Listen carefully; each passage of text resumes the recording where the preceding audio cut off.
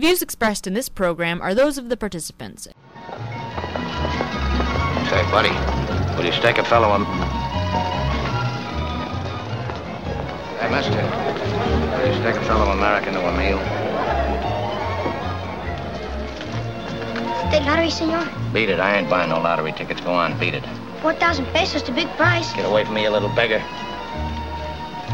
The whole ticket is only 4 pesos. It's a sure winner. I ain't got 4 pesos. Buy a quarter of a ticket for 1 peso silver. If you don't get away from me, I'm gonna throw this water right in your face. Hey, will you stake a fellow American to a meal?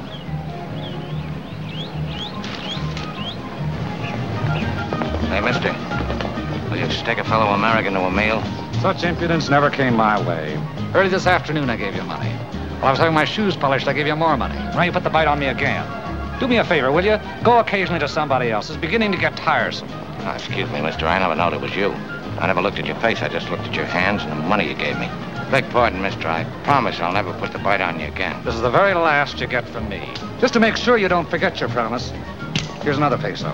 Thanks, mister. Thanks. But from now on, you have to make your way through life without my assistance.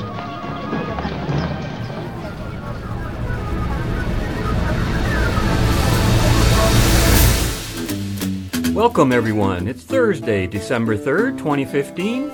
I'm Bob Metz. And I'm Robert Vaughn. And this is Just Right on WBCQ 5.110 megahertz. Join us for an hour of discussion that's not right-wing, it's just right. Fade into color, and color into black and white. Under the bedclothes, everything will be alright. And welcome to our show today, where my theme in the second half of the show will be a tale of two religions, the religion of majority rule and the religion of literalism in religion itself. How about that for a topic, Robert? Well, I look forward to it, Bob.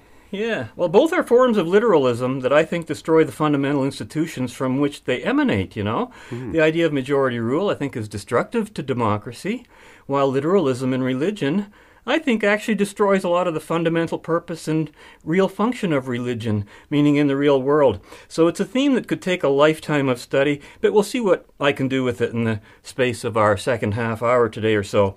Well, meanwhile, for the first half of our show today, Robert, I guess you have an interesting topic for us? Well, 'tis the season for altruism, egalitarianism, and giving. And I don't know if you're a bit of a shopper, Bob. You go out there to do your Christmas shopping. But last Friday, of course, was Black Friday. And to merchants, Black Friday is one of the busiest shopping days before Christmas. Wikipedia suggests that the term Black Friday was coined by Philadelphia police to describe the crowds and traffic congestion accompanying the Christmas shopping season, while some think that the black refers to the accounting term of being in the black as opposed to being in the red. Right. Well, the altruists have countered this day of profit and consumerism with their own day of loss and guilt. The first Tuesday after Black Friday is now to be known as Giving Tuesday. Giving Tuesday has its roots with a New York Jewish organization called 92nd Street Y and Ted Turner in the United Nations. 92nd Street Y has this to say about themselves, quote, "As a proudly Jewish organization, 92Y enthusiastically welcomes and reaches out to people of all ages, races, faiths, and backgrounds while embracing Jewish values like learning and self-improvement, the importance of family, the joy of life, and giving back to our wonderfully diverse and growing community, both locally and around the world," unquote. You know, I can't disagree with the concept of philanthropy or charity or benevolence as long as they're not considered to be a duty or an obligation. But the notion of giving back to our wonderfully diverse and growing community implies that one has taken from that community without proper compensation.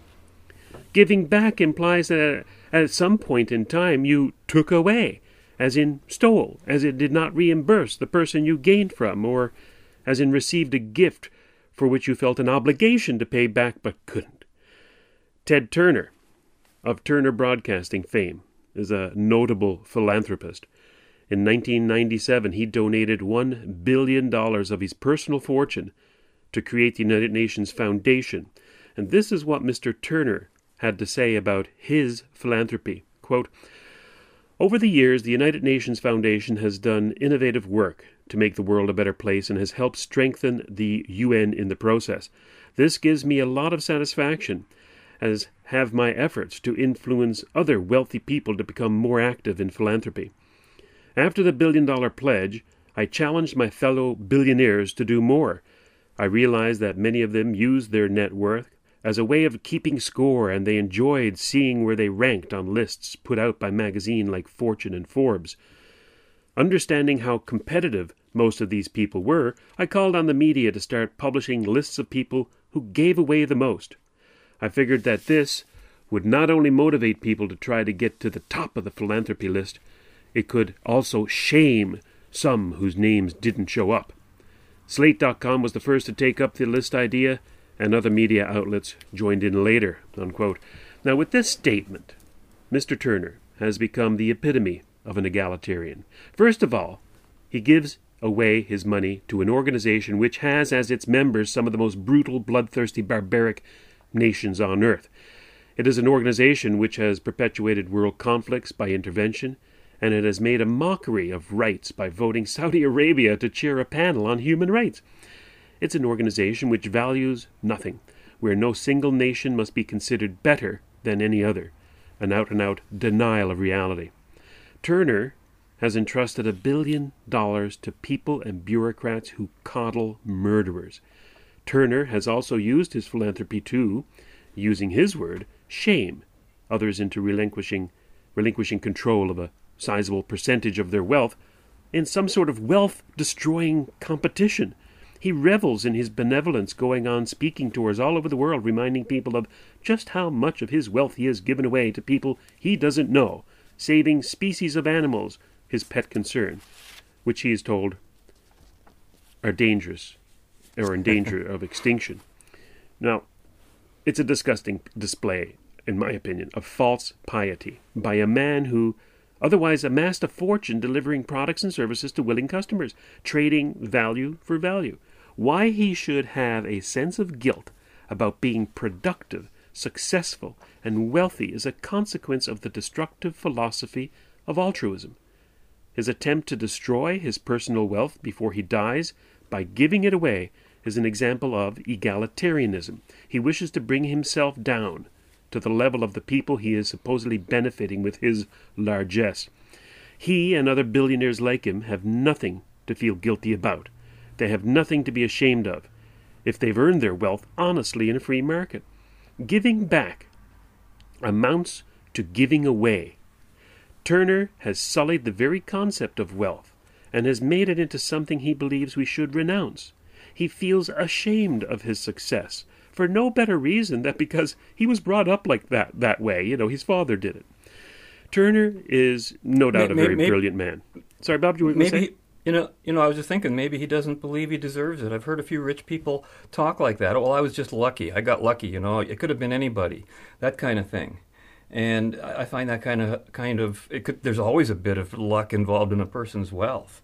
But my goodness, it's funny how society often has this total negative image toward corporations and rich people when they're earning the wealth and making the money, but when they give it away, my goodness, they're saints. Oh, yes. You know? Yeah. And I think that's what it's all about for Turner. He wants to be a saint. He wants to be thought of as a saint.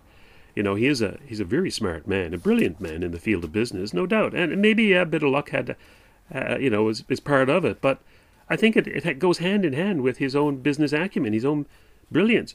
With such intelligence at work, there's no telling how that $1 billion he has pissed away might have been used to better people's lives in the same way that his media empire has bettered people's lives.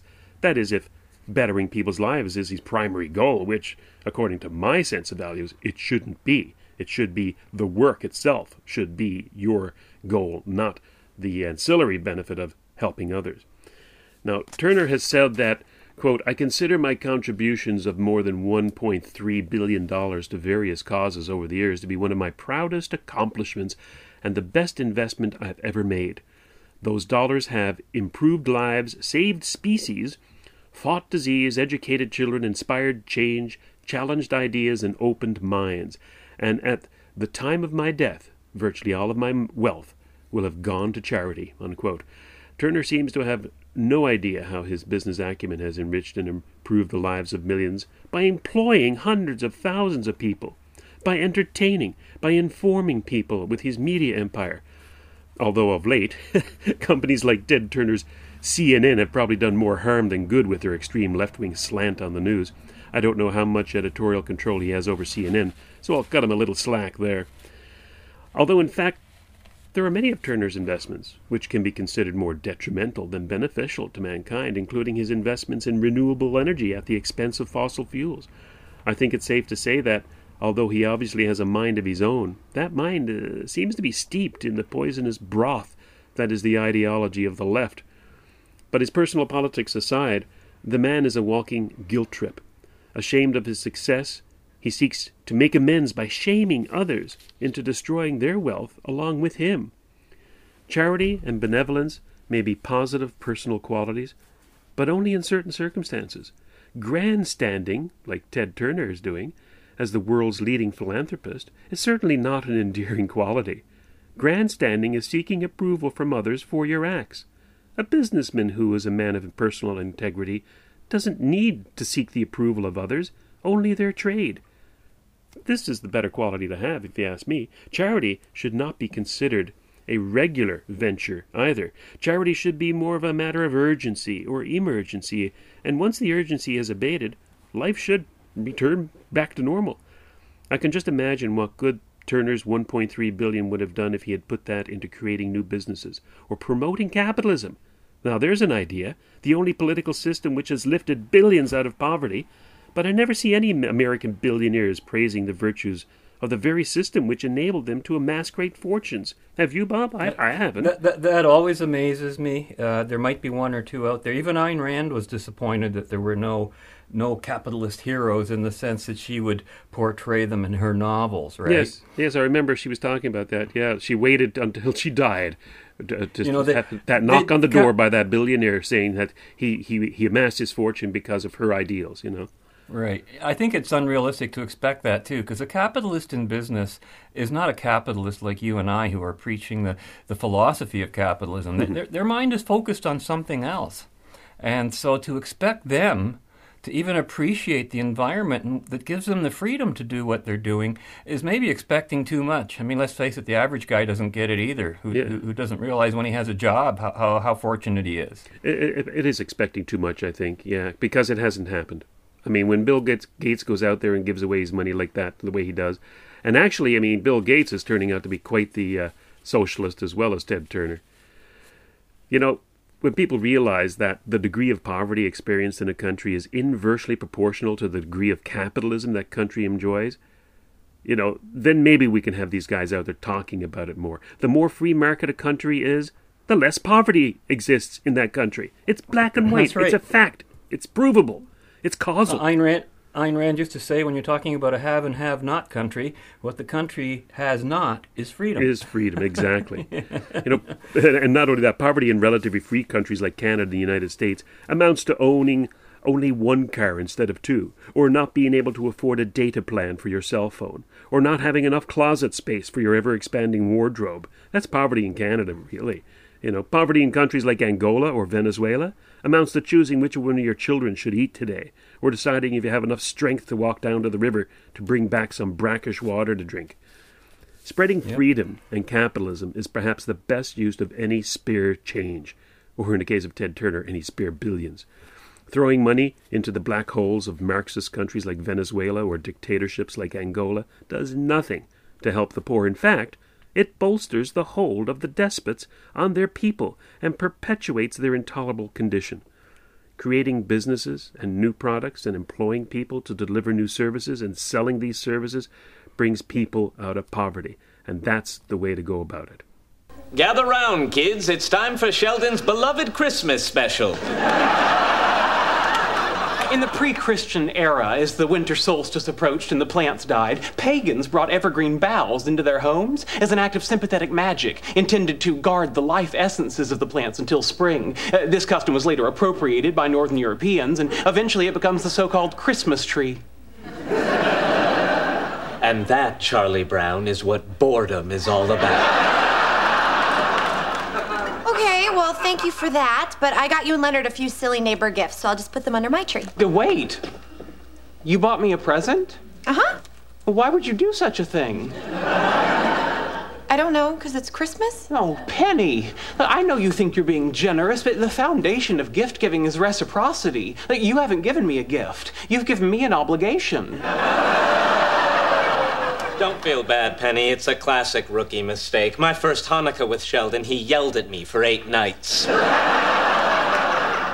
it's okay. You don't have to get me anything in return. Of course I do. The essence of the custom is that I now have to go out and purchase for you a gift of commensurate value and representing the same perceived level of friendship as that represented by the gift you've given me. Well, it's no wonder suicide rates skyrocket this time of year.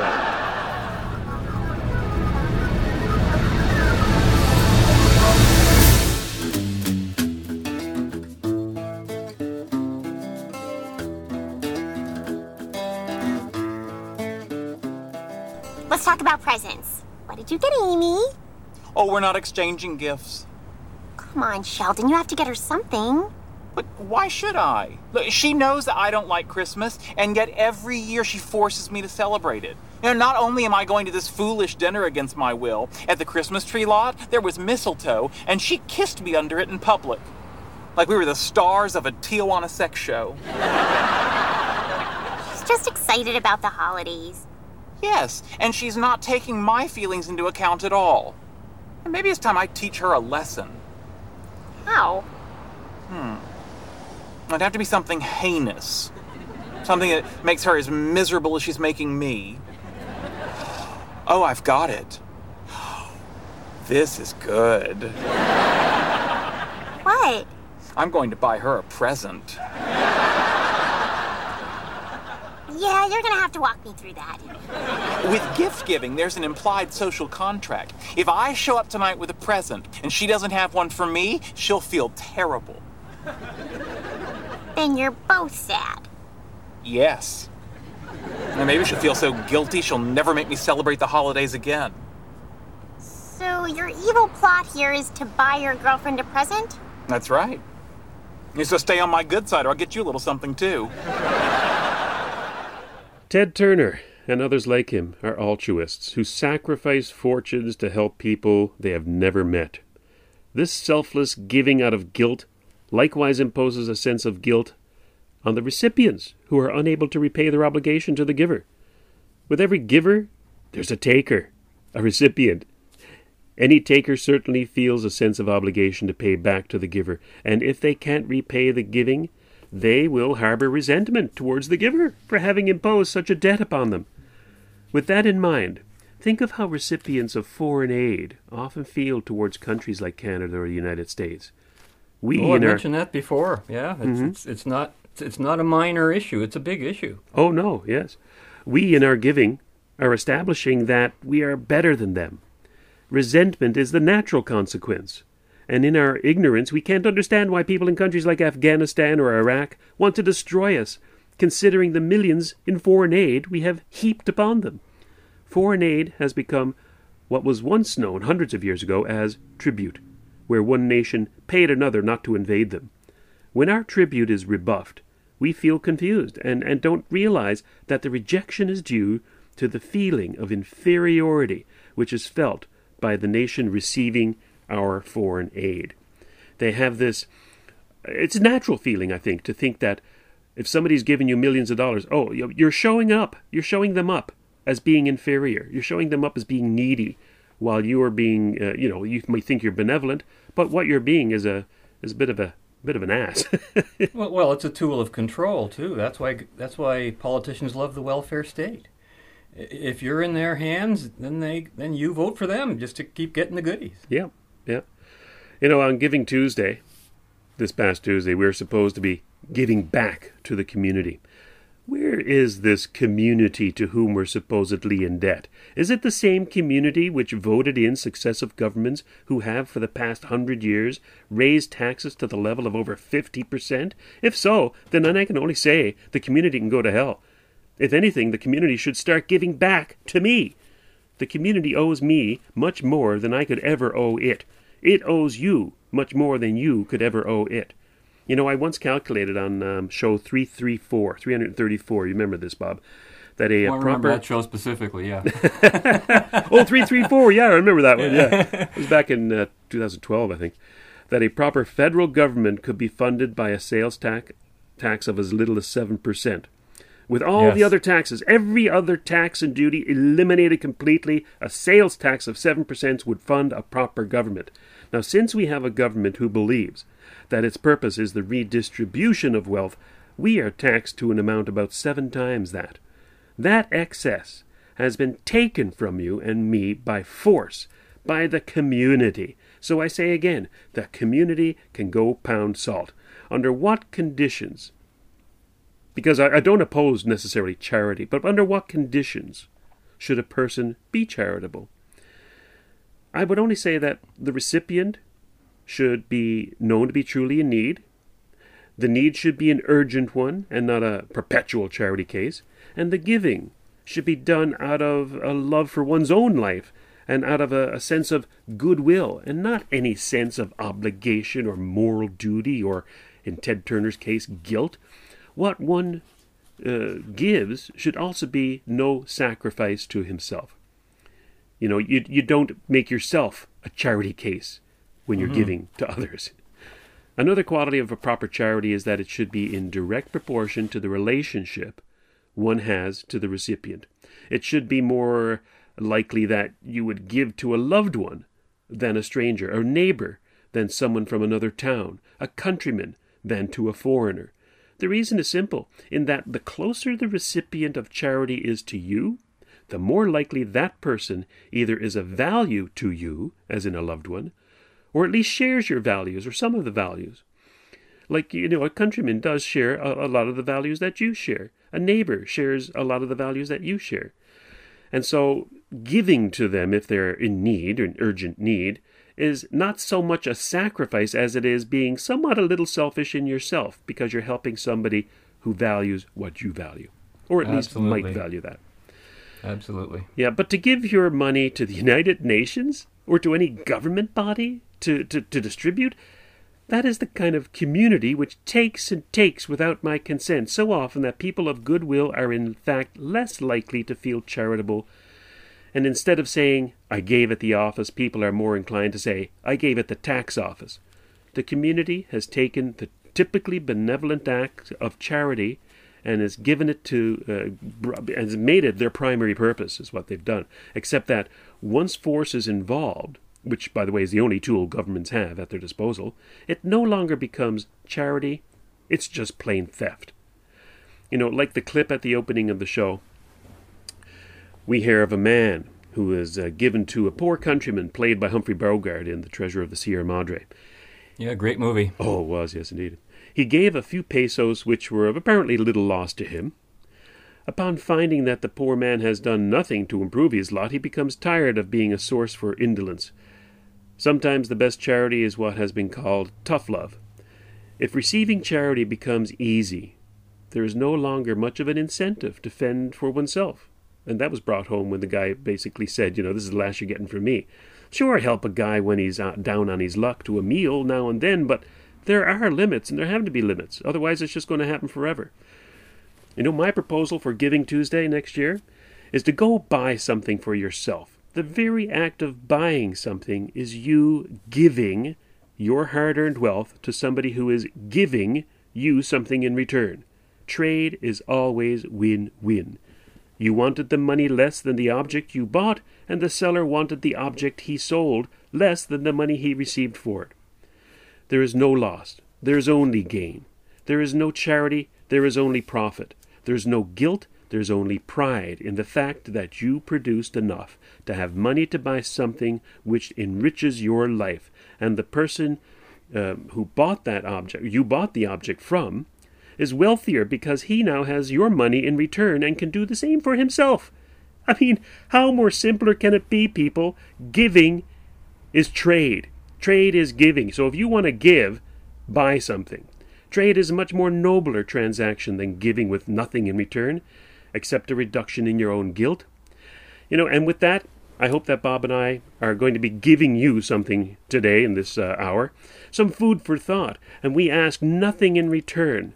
But if you feel a bit guilty, you can always like us on Facebook, follow us on Twitter, subscribe to us on iTunes, or just visit us on justratemedia.org and leave a comment. And Ted Turner, if you're listening, we'll take your largesse without any guilt whatsoever. Thank you very much. You know where to donate. Go to our website and click the donate button, Ted. It's there. We're waiting. Oh, absolutely. And, as far as, Giving Tuesday, I'd call it Give Me a Break Day. Yeah. That's what the guy in the opening clip was saying. Yeah. Okay, sir. Looks like your total is $37.83. All right. Okay, and would you like to add a $1 donation to help hungry kids around the world? Oh, no, that's okay. Sorry? I'm good. I'm sorry, you don't want to give the $1 to hungry kids? Not today, thank you. Okay, no problem. Window's gonna come up and ask if you're helping the hungry kids. Just hit no, I'm not. Oh, come on.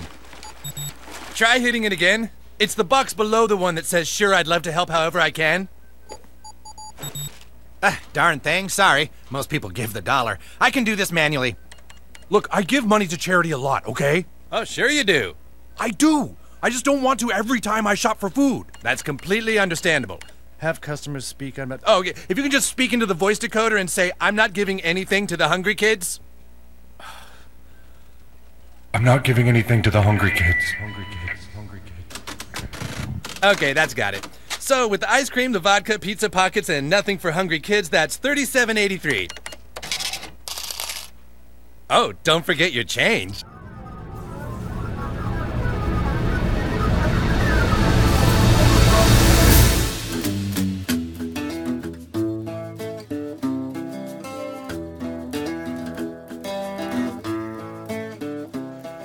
I thought you were going to make me happy. I never promised you that. That's up to you.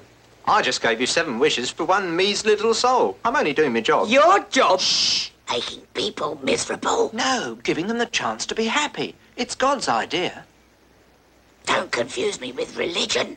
You see, his theory, and I'm not knocking it, is that in order for people to be really good, they have to make a free choice between good and evil, and choose good. Look, I'm a vital part of his plan. I provide the evil. Let's go. More work to be done. What a dreary thing to do. I hope you're proud of yourself. It was pride that got me into this. I used to be an angel, you know, up in heaven. Oh, yeah, you used to be God's favourite, didn't you? That's right. I loved Lucifer, it was in those days. What was it like up in heaven? Ha! Very nice, really. We used to sit round all day and adore him. Believe me, he was adorable. Just about the most adorable thing you ever did see. For a start, he's omnipresent. What do you mean? I only mean he's everywhere, all over the world at the same time. That's all I mean. I'm just highly manoeuvrable. So he's in here right now, then? Of course he is. He's in the van, he's in the can, he's up the trees, he's in the breeze, he's in your hair, he's everywhere.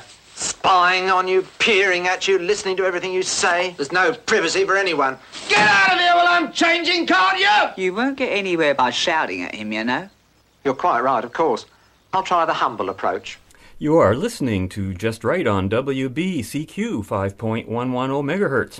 Now, that brilliantly written exchange between actor Dudley Moore and the devil from the movie Bedazzled expresses more of what is at the root of religion, a belief in God and the entire moral code of many differing cultures and religions, than do a host of theoretical books written on the subject. You know, Robert, God sounds a lot like Santa Claus, doesn't he? He sees you when you're sleeping, he knows when you're awake, so be good for goodness sake. Creepy, actually. Yeah, it is. You know, Santa God. Santa's the God for children, God is the Santa for adults. Isn't that how it almost sounds? Well, my theme for the remainder of our show today will be a tale of two religions, the religion of majority rule, which I'll talk about in the next quarter, and the religion of literalism in religion, which I'm wanting to start off with now. Now, I talked about these issues before on the show, and, you know, the idea of literalism, I think, destroys the intent of what the original thing that people are being literal about is. And so We've spoken at length on this show in the past about our broader perspectives on God, religion, morality, and state and religion, and in particular, I did so way back in 2007 on Just Right number 24, September 27 of that year. So for today, let me do the Reader's Digest version of the discussion and begin at the so-called beginning on the religious side of the equation. I think you'll see where I'm going with this. So I'm going to ask the question, is there such a thing as a real religion? You know, Scottish philosopher John McMurray suggested there is such a thing while acknowledging that no real religion yet exists today. He says they're all at a very immature stage of development, almost paralleling what Rand said about religions being primitive forms of philosophy, right? Mm-hmm. And he said, but if religion as we know it today was based not on faith and on supernatural mysticism, but on reality and reason, how might that religion look in terms of using the same words and terms that we're already familiar with? As many of our regular listeners may already know, I personally do not believe in deities or any concept of a God based on deity. Some people think that's a contradiction, but I'll explain. I'm not religious in any mystically spiritual sense of the word, but I also do not dismiss either the concept of God nor the function of religion out of hand. Nor do I call myself an atheist. We went through all this in the past, Robert, because that's the way of describing something you're not something that you are. Instead, I take what, for simplicity's sake, I'll call a secular view of both God and religion, one that has formed after I made a conscious effort to objectively look at each phenomenon, social phenomenon, because remember, God and religion are not necessarily the same thing. Now, you remember that saying, of course I believe in God, but he doesn't exist. That was Terry Garr, the actress in the movie Oh God, after discovering that her husband, played by John Denver, claims that he has been literally talking to God, who of course was played by George Burns. So basically she was admitting to agreeing to a social convention rather than being a literalist. Correct. Yeah. And we played that scene on one of our previous shows dedicated to this issue. And that statement, of course I believe in God, but he doesn't exist, just as you said, Robert, is for me a great way of distinguishing between the symbolism of what God represents to a rational person versus the literalism and irrationality of seeing God as a rational being himself, not the supreme being at all. And so to cut to the quick, here is my personal quick guide to God and religion, or as I like to call it, the gospel according to Bob, okay? Okay. It begins thusly. God is the supreme being. Surprised, aren't you? Now, not a supreme being, with rational faculty of some sort, but the supreme being. The being of all, which most people who do not use the word God would refer to as existence itself. In this context, God is a personalized, or personified rather, representation or symbol of existence, which explains why the devil in Bedazzled said, God is omnipotent, everywhere, all over the world at the same time. He's everywhere, spying on you. He's even in your hair. So this also explains why God has always existed. Because existence has always existed. There's no beginning point and no end point, and there's no such condition as nothingness or non-existence that preceded existence. How many times have we said, ain't no such thing as nothing, honey, because if there were, wouldn't that be something? It's so true. And I think God is not a top-down concept, but a bottom-up concept. It is man's rationality, not any consciousness or rationality of the universe coming from above, that leads to the discovery of laws of the universe, the laws of existence. And in arriving at some interpretation of those laws, we imagine that there is some conscious, rational will behind them, when really it's simply through our own discovery and understanding of those laws in which any rationality exists at all.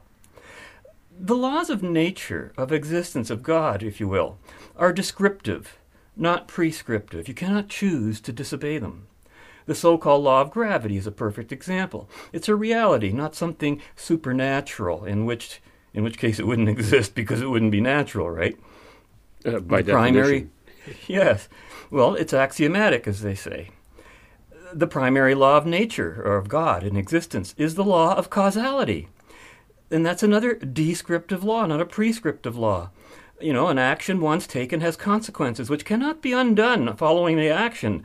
The consequences are determined by the action. Cause and effect, that's what we call it.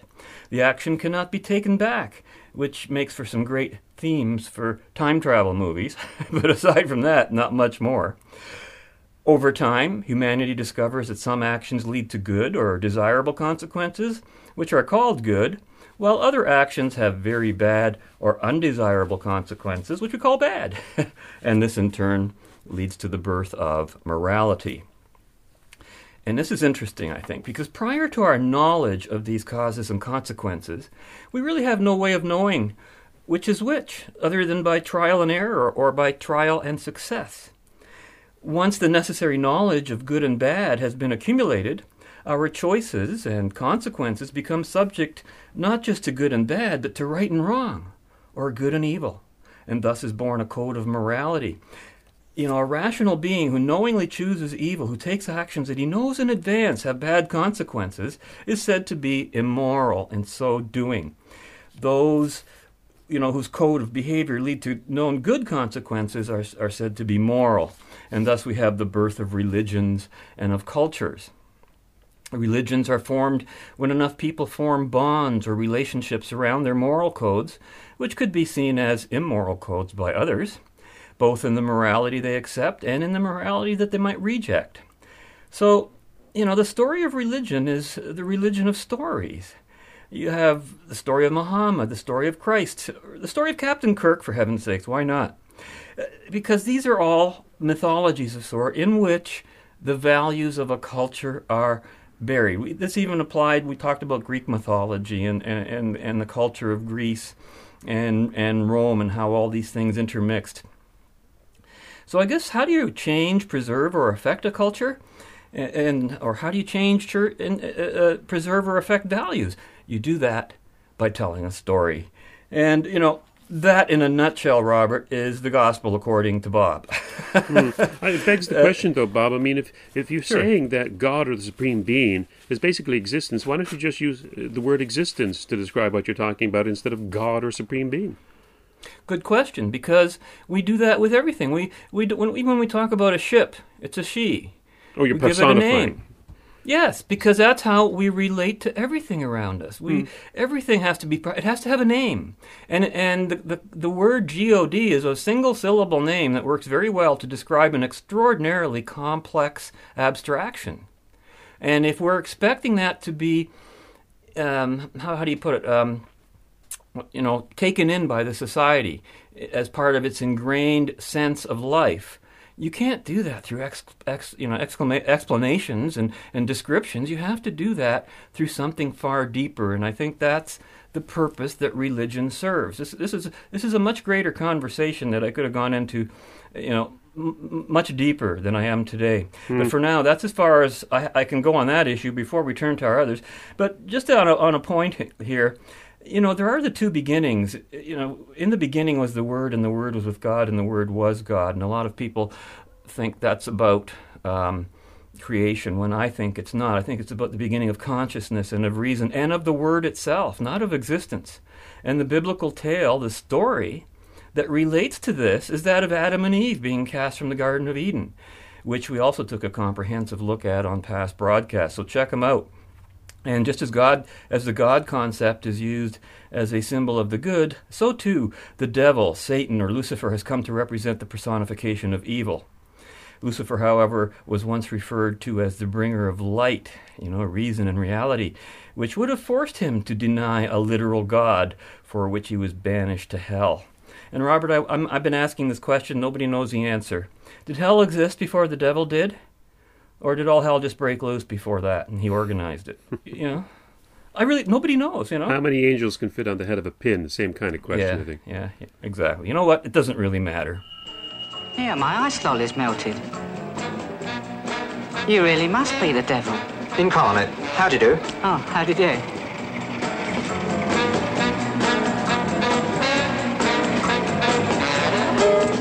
Where are we? Is this hell? Just my London headquarters. That's not your name, is it? George Spigot? Come on in. It's one of my many earthly pseudoplumes or Hold nomdolins. on now, Jeff. I thought you were called Lucifer. I know, the bringer of the light it used to be. Sounded a bit puffy to me. God keeps changing his name too, you know. He used to be called the Word. Yeah, in the beginning was the Word. And the Word was God. Was there just a word hanging about in space then? I suppose so. I wasn't there. What's it mean, the word? What does Stanley Moon mean? Evening, Ango.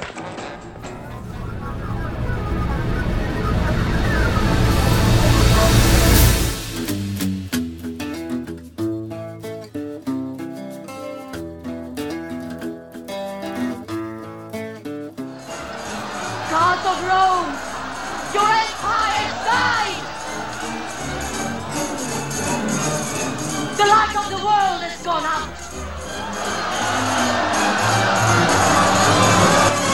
People of Rome! People of Rome! Quickly run to your neighbors. Tell them the night is full of thieves. They have robbed us of our most precious treasures, of our pride, of our glory, of our wisdom, of our honor.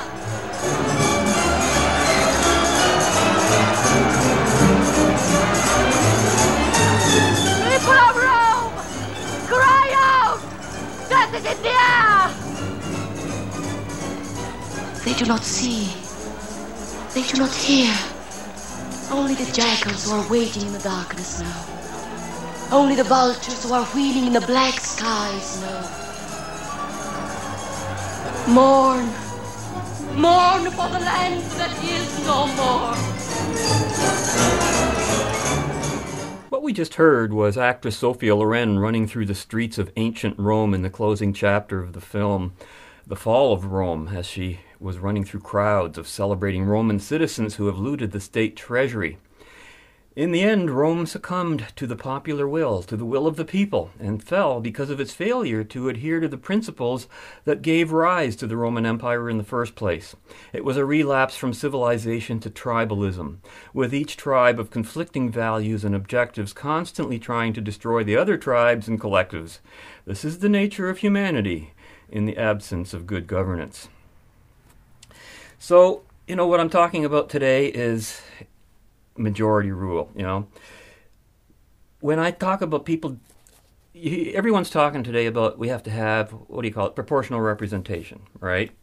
Trudeau's talking about it, and of all people, people like Jim Chapman are talking about it. You know who Jim Chapman is? He's the guy who we debated with on Left, Right, and Center in the show that preceded this one. Yes, of course. And he has recently written a very disappointing column, I think, in London Business Magazine just last month, which reads, "Defining democracy. It's time for electoral reform, but it should be left to the voters." And I'm just going to read it quickly and then tell you how many things I think are wrong with this, because I think everything I'm going to read to you is wrong. And here it goes. Academics will tell us the modern Canadian democratic process is an effective way to determine the will of the people, supposedly the holy grail of representative democracy. But in this country, that's little more than a theory, because we routinely elect governments that have the support of not much more than a third of the electorate.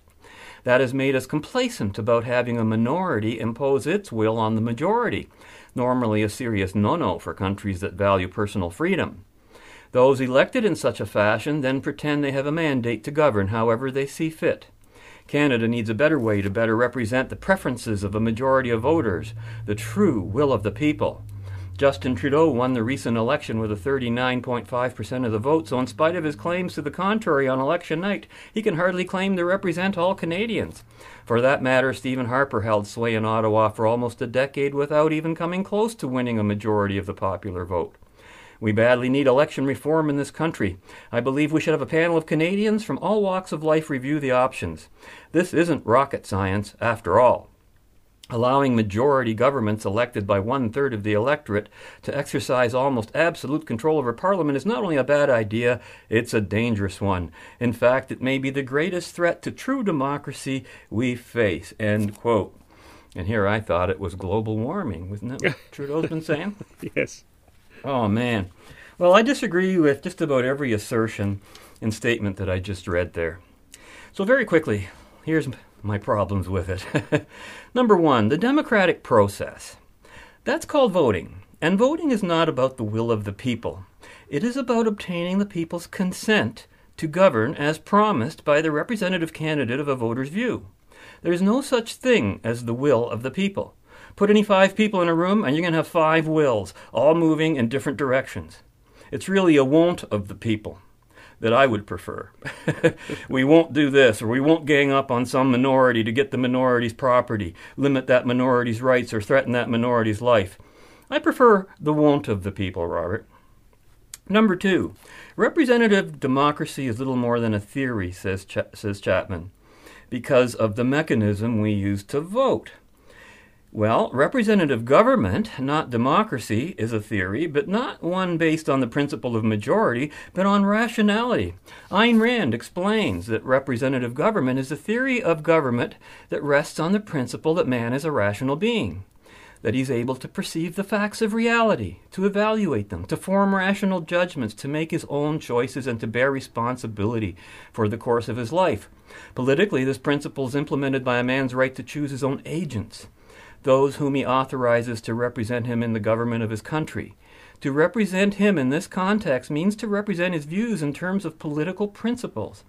Thus, the government of a free country derives, quote, its just powers from the consent of the governed, end quote. Number 3, Chapman's observations that allowing, for example, 1/3 of voters to elect a majority government has made us complacent about having a minority impose its will on the majority. That misses the point entirely. Since when, in a free society, is even the reverse acceptable? I.e., imposing, mind you, the will of the majority on the minority or the minority on the majority. Does it matter?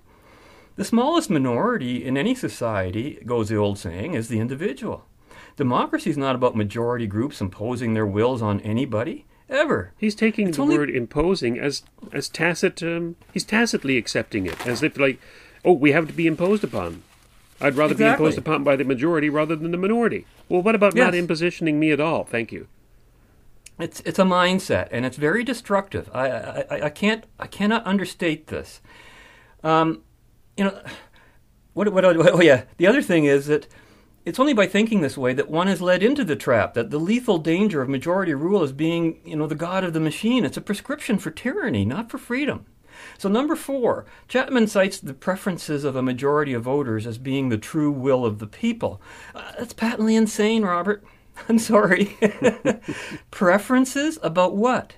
The only thing being voted for is a candidate as a representative and not anything else. If there are only 2 candidates running, you got one of 2 choices, buddy. You haven't got a choice of preferences. No preferences in any broad sense of the term. If 3 candidates are running, you still have only one of 3 choices. And if 100 candidates are running and none of them agrees with your preferences, you still got no choice. Again, from Ayn Rand, she speaks to voting. She says voting is a consequence, not a primary cause of a free social system, and its value depends on the constitutional structure implementing and strictly delimiting the voter's power. Unlimited majority rule is an instance of tyranny, and that is what everyone is advocating. It frightens me. So, she says a majority vote is not an epistemological validation of an idea. Voting is merely a proper political device within a strictly constitutionally limited sphere of action for choosing the practical means of implementing a society's basic principles.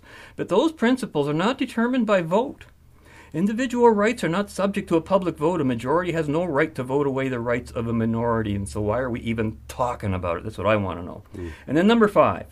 This suggestion freaks me out more than any of the other nonsensical majority rule notions. Quote, I believe we should have a panel of Canadians from all walks of life to review the option. This isn't rocket science after all, he says. Yes, Jim, it isn't rocket science. In fact, it's a lot more complicated than rocket science. I agree. I agree. You know why? Because rocket science follows determined and known in advance sets of laws. Exactly. Very simple. Yep. Descriptive laws of nature that behave the same way every time. Rocket science is easy. Good governance is extraordinarily difficult and is above all not defined by majority rule, which has always been the principle by which mankind has enslaved itself. By the way, that's not to suggest that a model for good governance is not achievable. It's Absolutely just simply not. a very complex and difficult idea. Correct. But achievable. Right. And so, it is a difficult task. And government does not deal with descriptive laws, though it's unavoidably subject to them, nature, gravity, causality, but deals in prescriptive laws, the laws that must be obeyed by choice, unlike the descriptive laws of nature. Politics is about abstractions, concepts of the mind. Now, the concept of majority rule is mere arithmetic. It doesn't even come close to anything resembling mathematics, Robert, let alone rocket science, which mathematics deals with complex formulas and variables. If you were going to solve a mathematical formula by gathering a group of people from all walks of life to vote on the correct answer to a given problem, how do you suppose that's going to work out? Politics is more like brain surgery. It is. But, how would that work out? Here's how. There'd be no such discipline as mathematics anymore. It'd be done. It would no longer be subject to mathematical principles, but to the will of a majority. And that will just never add up in any way, shape, or form. So I just want to say, forgive Jim and Justin, Lord, for, they know not what they say, is what I'm tempted to say. And, Jim asserts that unless we return to some sort of rule by a true majority, this will be the greatest threat to democracy we face. Well, nothing could be further from the truth. Regrettably, it's that kind of thinking reflected in the commentary and in the implementation of such ideas, by political leaders like Justin Trudeau. That's the real threat to democracy and to the sovereign individual's ability to live in a free society. So, if I want to be sarcastic, here's the most obvious solution to the majority rule dilemma for Jim, on his own terms, okay? Because the problem relates to the Canadian circumstance, one where we have more than two parties with large numbers of supporters, not an American one where they only effectively have two parties to choose from. So here's what you do, Robert. Just deregister the NDP or force it to amalgamate with either the Liberals or Conservatives, and you've solved it. You got a two-party system. You're done. Majority vote problem solved, right? Well, at least in terms of the two options. But I don't think you solved the problem because you'd still require a majority of voters to show up, and guess where that ends up? You got to start forcing them to go and vote until you get that standard of everybody's got to vote. And suppose there's only one party. Under a forced vote attendance, 98% of voters vote for the one party. According to Chapman, the rocket fuel formula of rocket science democracy, that would be okay so long as a majority voted for it. Yeah. And, the more I think about it, the more bizarre it is. I just can't believe it. Won't get fooled again. I keep hearing the Who refrain. Meet the new boss, same as the old boss, or worse than the old boss. So here's my advice to our listeners today. Don't be a majority fool. Like fool's gold, which is not gold, so too, fool's democracy is not a democracy. It's a foolish standard of good governance based solely on absolute majorities and majority rule. Even on its face, it sounds foolish. A giant step backward. Rule is rule. Whether by kings, individuals, minorities, or majorities, governance is governance. Only by the conversion of a kingdom, a dominion of kings, to a freedom, a dominion of free individuals, meaning free from each other, not constantly in fear of some voter attack that diminishes your life, liberty, and property. I posted a great quote from Ayn Rand in a framed picture format on Facebook a couple weeks ago, and I got a lot of likes. And the quote reads, "Civilization is the progress toward a society of privacy. The savage's whole existence is public, ruled by the laws of his tribe. Civilization is the process of setting man free from men." And that's from the Fountainhead. And, that's just in stark and glaring contrast. How ironic that it should be the leader of a party named Liberal, which once represented individualism, who should be the one to talk like this. Quote, "Trudeau talks the power of we," reads the November 11th London Free Press headline. "We Day is not about you becoming leaders of tomorrow. This is about you being leaders today," he is quoted as saying. Robert, that was yesterday, or at least 23 or 4 yesterdays ago, and I'm still not feeling very much like a leader when it comes to enduring what I see the Liberals doing. Being leaders of today, which sounds so inspiring and uplifting until you stop to think about it, what is he saying? The power of we in politics, which is about physical force in the service of governance? Just who's supposed to be leading if everyone's a leader? You know, Yes. what can possibly be other than mob rule? This is mob rule packaged as leadership, just like Rome. And, of course, it's perfectly consistent with Trudeau's support of proportional representation. And, if implemented, he would never have got his majority government as it is. So that's where I stand on that. Any other thoughts that you might want to add, Robert, before we wrap up? No, again, it's almost harkens back to what I was talking about earlier about egalitarianism. Trying to make everybody a leader, everybody the same. We are all individuals. Right out of Monty Python. Yes, it is. And this is quite a farce. We Day and all that, and Giving Day. It's quite a tragic road we're going down. And unfortunately, Jim, and I really like Jim as a person, but he's drunk the Kool-Aid on this egalitarian stuff and not properly identifying government as an instrument of force which has to be constrained. That's right. Absolutely. And, so, Robert, I vote that everyone should be forced to listen to our show. But wait. Second. That just wouldn't be right. And, and our show's called Just Right. So instead, I recommend that everyone force themselves to join us again next week when we'll continue our journey in the right direction. Until then, be right, stay right, do right, act right, think right, and be right back here. See you then.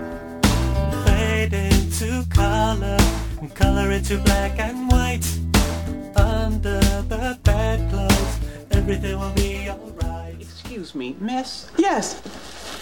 If I were to give you this gift basket, based on that action alone and no other data, infer and describe the hypothetical relationship that exists between us. Excuse me? Here.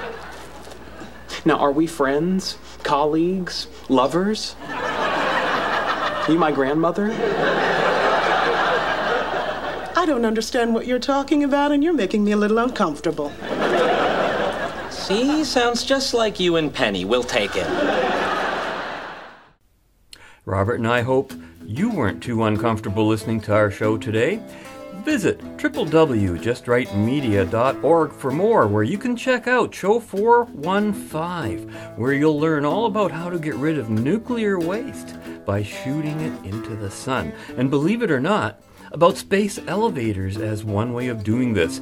Seriously, here's what entrepreneur, inventor, science and technology futurist Andy Jansen shared with me.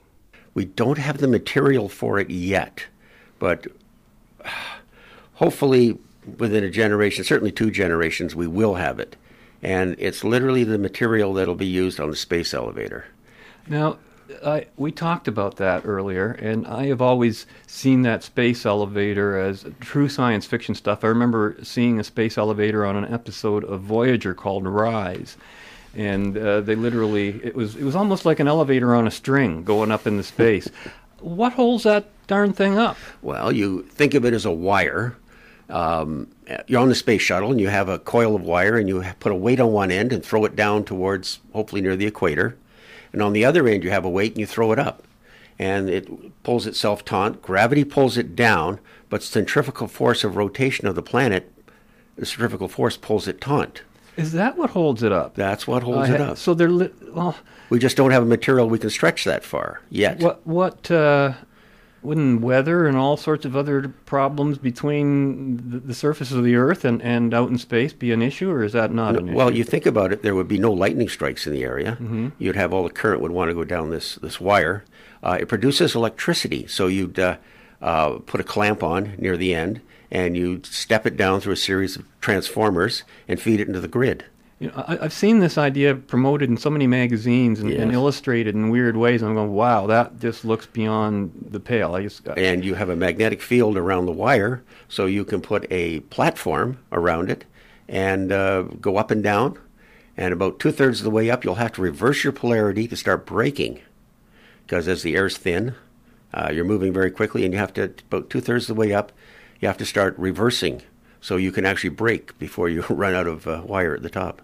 When you say polarity, polarity between what 2 points? Well, the whole thing, basically it's a generator. A generator is a wire moving in a magnetic field.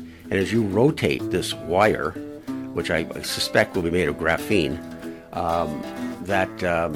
as this wire rotates around this planet and passes through all the magnetic fields, it discharges and attempts to go down the wire to ground itself, where you take out, through a clamp or a connection point, step it down through a series of transformers and feed the local grid.